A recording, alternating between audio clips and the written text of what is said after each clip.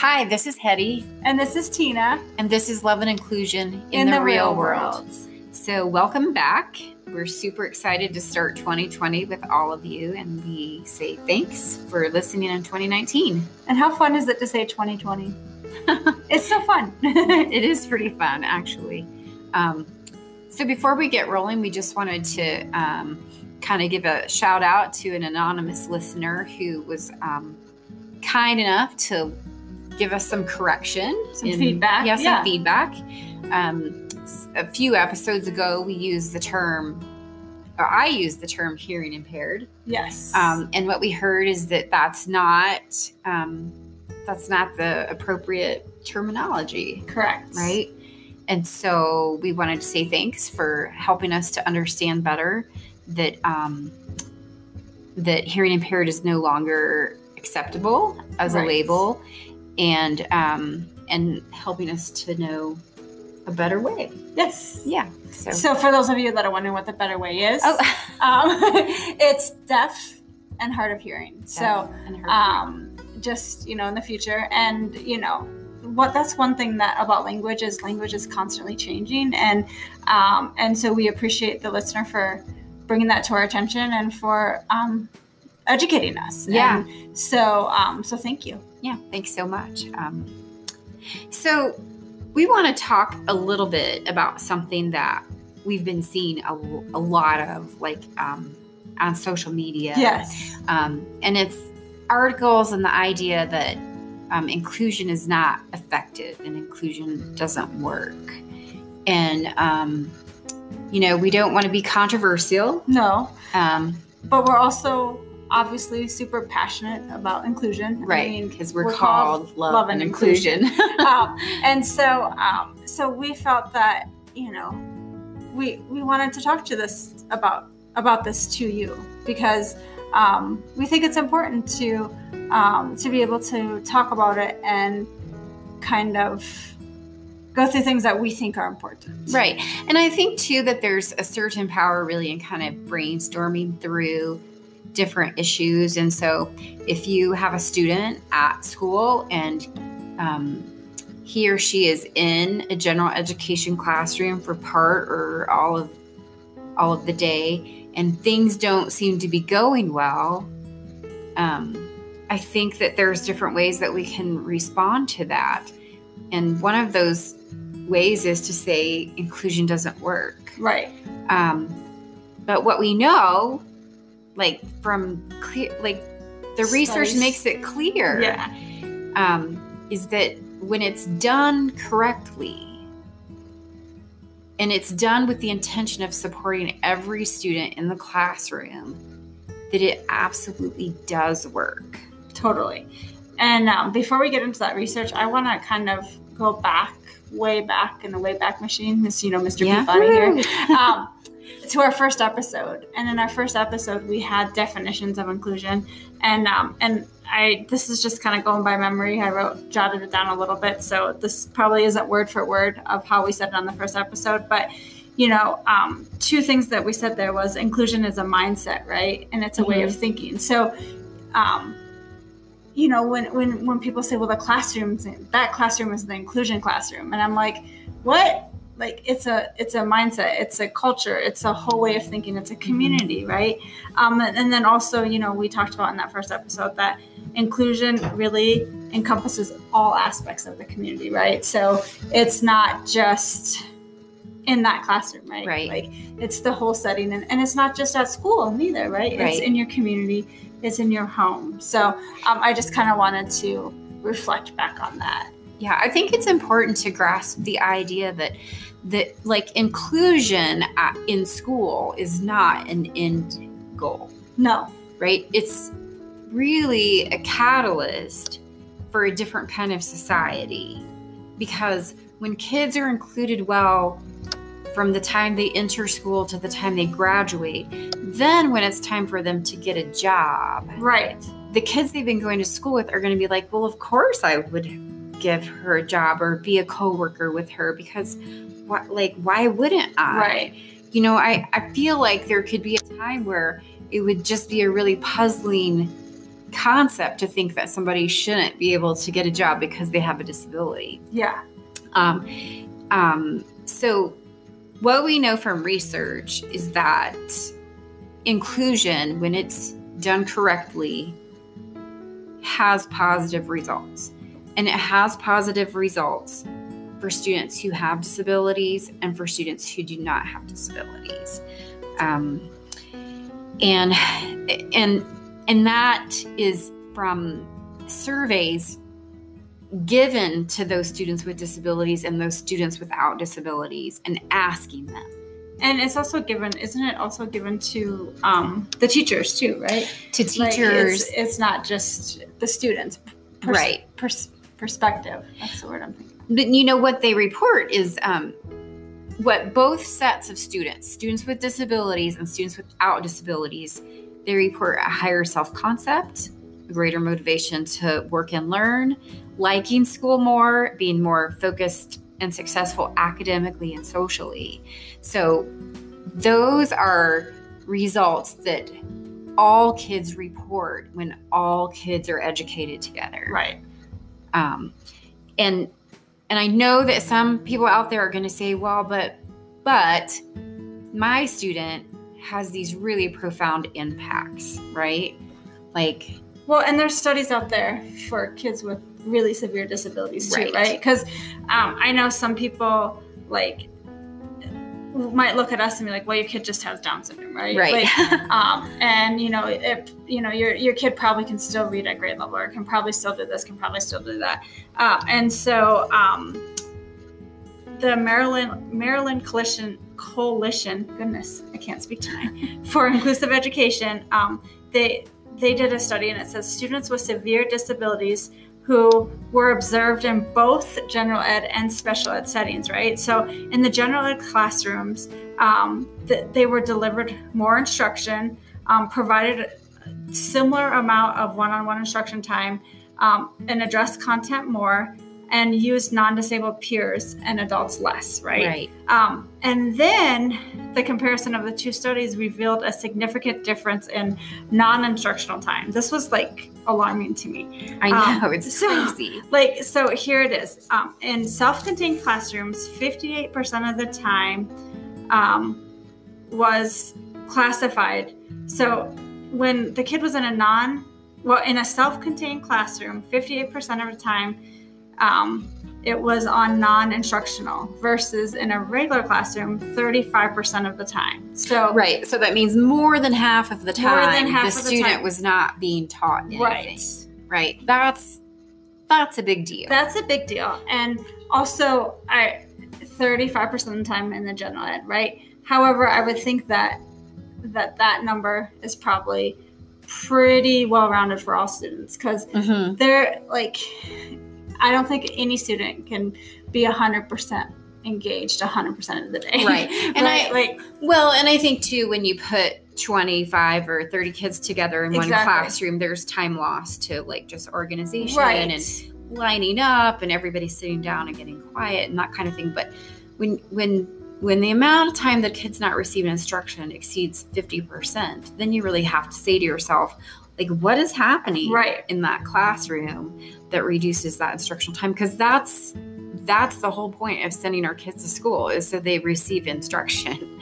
So here's the deal, is if you say to yourself, inclusion isn't working, you also have to say to yourself, how am I going to respond? Right, exactly. And I just want to piggyback too, that study was done in 1998. Yeah. So I bet if they did a study now, it would be similar results, obviously. But the point that I bring up that it was 1998 was we've known this stuff for a really long time. Right. There's been data for a really long time. It's not new stuff. It's not newsflash. We just found out, the newest thing to drink today, right? Right. So I just wanted to bring that up. But now let's get into, so it's not working, right? Right. So I think a lot of the tendency is to just dismiss inclusion as bad pedagogy, right? It's just not good teaching. It's not a good way to do things.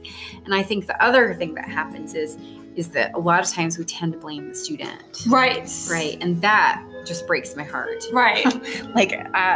That completely just blows my mind that we would say, well, he just can't do it. And it makes me think about, there's a study that I read years and years ago. And I think it was in an Anthony Robbins book. So this was like a long time. Like it was like, now he's Tony Robbins. So that's what he goes by now. So just so you know how long ago it was. But they did this study and they took these kids. They were like 15 kids and they were like the lowest performing kids in the whole school, right? But they hired a new teacher and they told the teacher that, hey, these kids are like the gifted kids. Like these kids score the highest on all test scores. And so they brought this teacher in and the teacher was like, well, these kids aren't getting this. But instead of the teacher blaming the student, the teacher was like, wait a minute. These kids are the highest in the school, right? And so then the teacher swapped everything and started teaching them differently. And then those kids became the highest in the school when really they were the lowest. So I bring that up to say that this happens all the time. Expectations matter, right? For sure, they matter. And so when you blame the student, who's winning there? Nobody, right?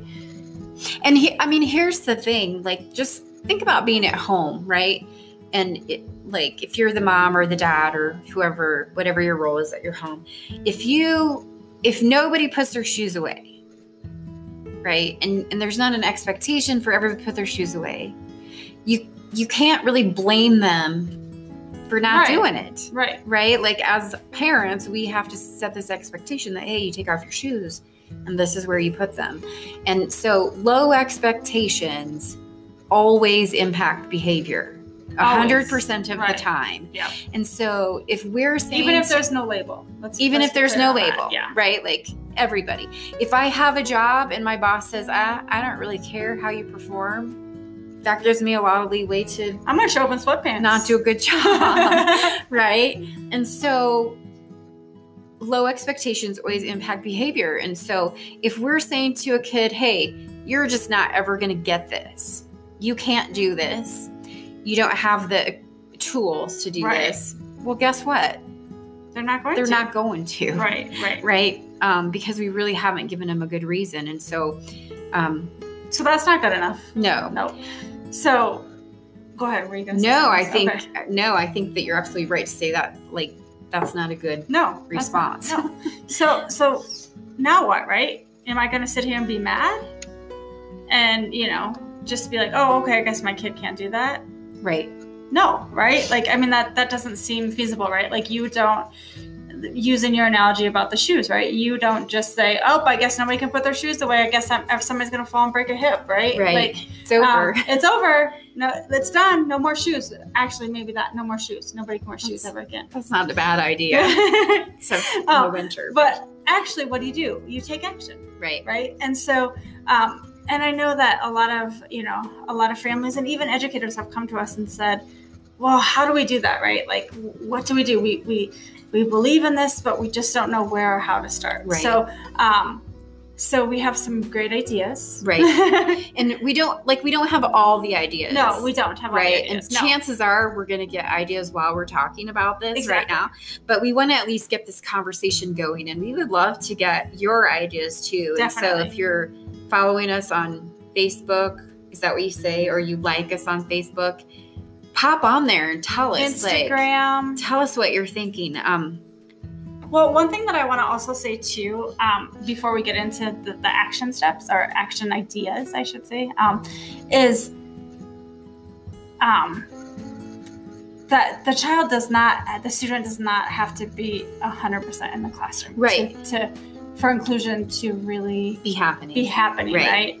Right. And for the student to benefit, right? So here's a really good example. Cora, throughout her day, needs breaks. And so when she takes those breaks, she's stepping out of her general education classroom. She's stepping into a space where she can kind of regroup, right? Get her mindset towards work and be ready to go back to the classroom. And so somebody could say, well, she's not really being included all the time because she's not always in the classroom. Well, let's throw away the notion that inclusion means your kid is in a classroom 100% of the time. Your kid can be in a classroom 100% of the time and not be included at all. Right. Exactly. Right. And that's kind of that's the crux of the whole thing, right? Inclusion requires presence, right, to some degree, but presence doesn't equal inclusion. Exactly. So I'm going to start this just because I want to throw this out there. The very first action that you as a parent need to take when you're looking and you feel like my kid's in this classroom and it's not really working is it is really best, unless you have evidence to prove otherwise, for you to assume good intentions on the part of the teacher, the principal, the school, the paraprofessionals. Yeah. I can tell you that it is so disheartening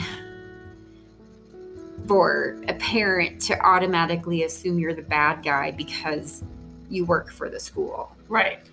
And it makes it hard for anybody to move forward. And that is by no means what we're saying here. We're saying that assume that everybody has good intentions, right? And assume that and to be honest, 99.9% of the time that's true. It's right? true. Because I'm not going to say 100% of the time because then somebody's going to come and say, well, this happened, right? And I know that stuff happens, right? And but also, again, 99. I'm going to stand firm on that. 99.9% of the time, it's with good intentions. And also too, there's things that I've done in my life with good intentions, only to realize that it wasn't the best outcome. That wasn't the best outcome. So it's important to start off with that foot, right, in that mindset, right. And somebody can totally disagree with your approach and still have a good intention. Right. And so start with the idea that your kid's teacher wants to teach your kid. Yes. Right. And that the principal at your school wants to support your kid. Start from that place of positivity so that you can become a partner. Right. Well, and the beauty about that is becoming a partner, right? Because when you can start with those best intentions and then you can have a better relationship, right? And therefore making it easier to partner with and to be able to grow. And therefore it's a win-win for your child, right, or for the students, or yes. Yeah. And also when you start from that perspective, you can really start to identify true allies in the school system who really are excited for change to occur. They're interested in trying new approaches. They want to improve their own practice. They really want to come alongside you for the benefit of your student and for students that will come after your student. If you start out from that place of hostility, right, that just angry spot, it really, I think, kind of puts the brakes on progress. And I'm not saying that you never have to fight. Right. Because I've fought. Yeah. Tina's fought. We've been there. Yeah. Right. So I'm not saying that you never have to dig in your heels and say, heck no. Right. This kind of reminds me of the analogy, you get more bees with honey, right? Right. And Hetty made a really good point when you talked about finding those natural allies too, right? And those allies can help you to be like, hey, here's something that I'm seeing and I just want to support you, or I want to help you with this or that kind of thing. So yeah. And I think too, as you build those relationships, then you have a really great place to say these are the things that I know. Right. And for those to be accepted, received, right, in a productive kind of way. Well, and I like how you said received too, because that was something that I thought about earlier and then I lost it. But if you can come at it with good intentions, right, then people are going to be more open, right? And they're going to be more like, oh, she or they want to partner with us to make my classroom better, to make the school better, whatever the situation is. Or even, I mean, we have teachers that listen too, so I want to say teachers, have the good intentions with the families too, like, being able to be open with them and having a conversation as well. We've had teachers in Cora's, educational journey who I think like really wanted to do a great job with her, but they just didn't, they didn't know what to do. Right. And this is what you really have to think about is, a typical teacher gets almost no preparation to teach kids who have different learning needs, right? And 1 in 5 kids have a disability, right? And some are undocumented, right. But they go to teacher preparation programs, and there's just not a whole lot there for them.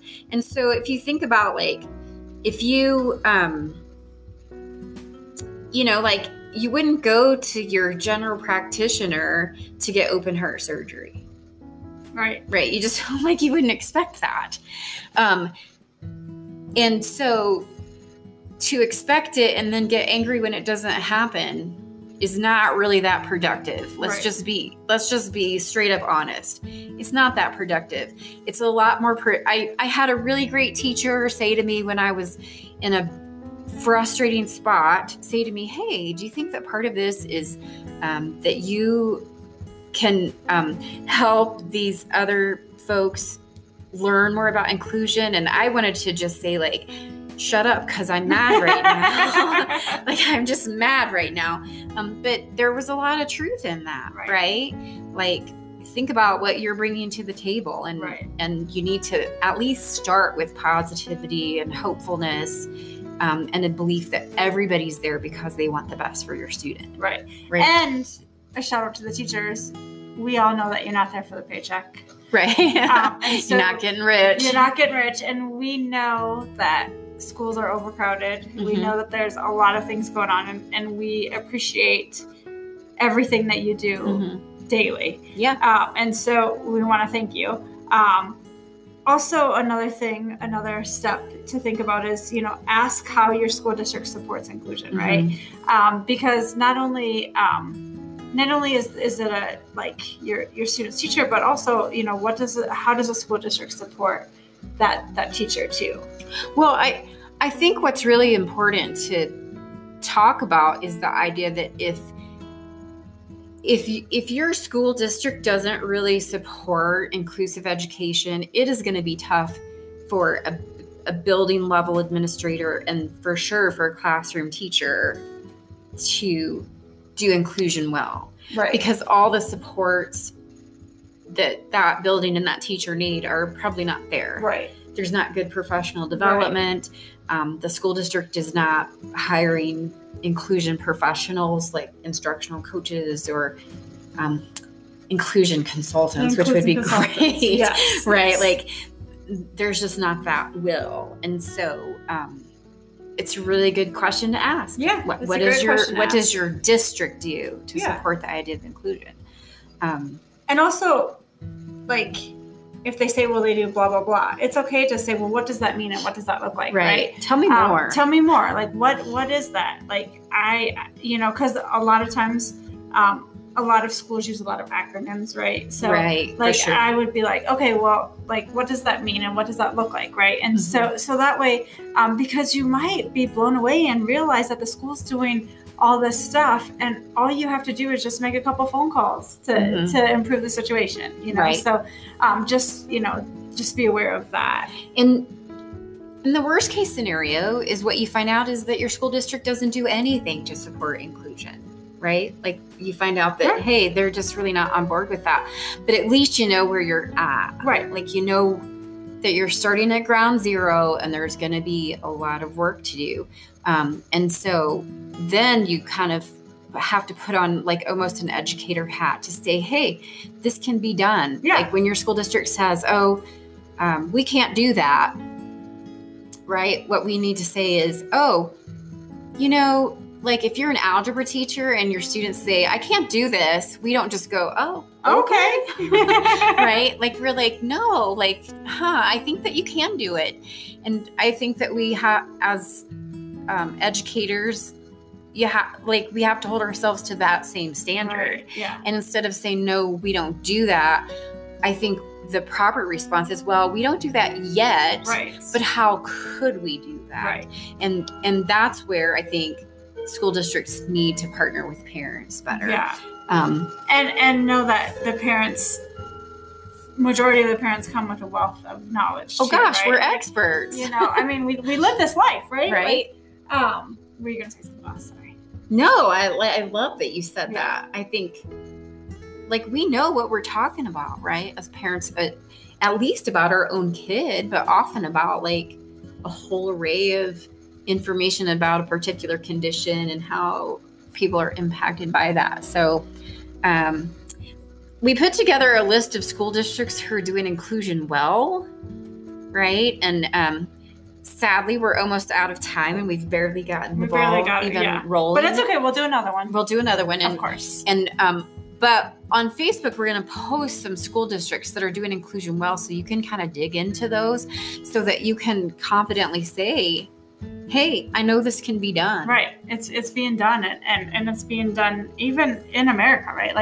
Even in Indiana and Ohio, which is where I come.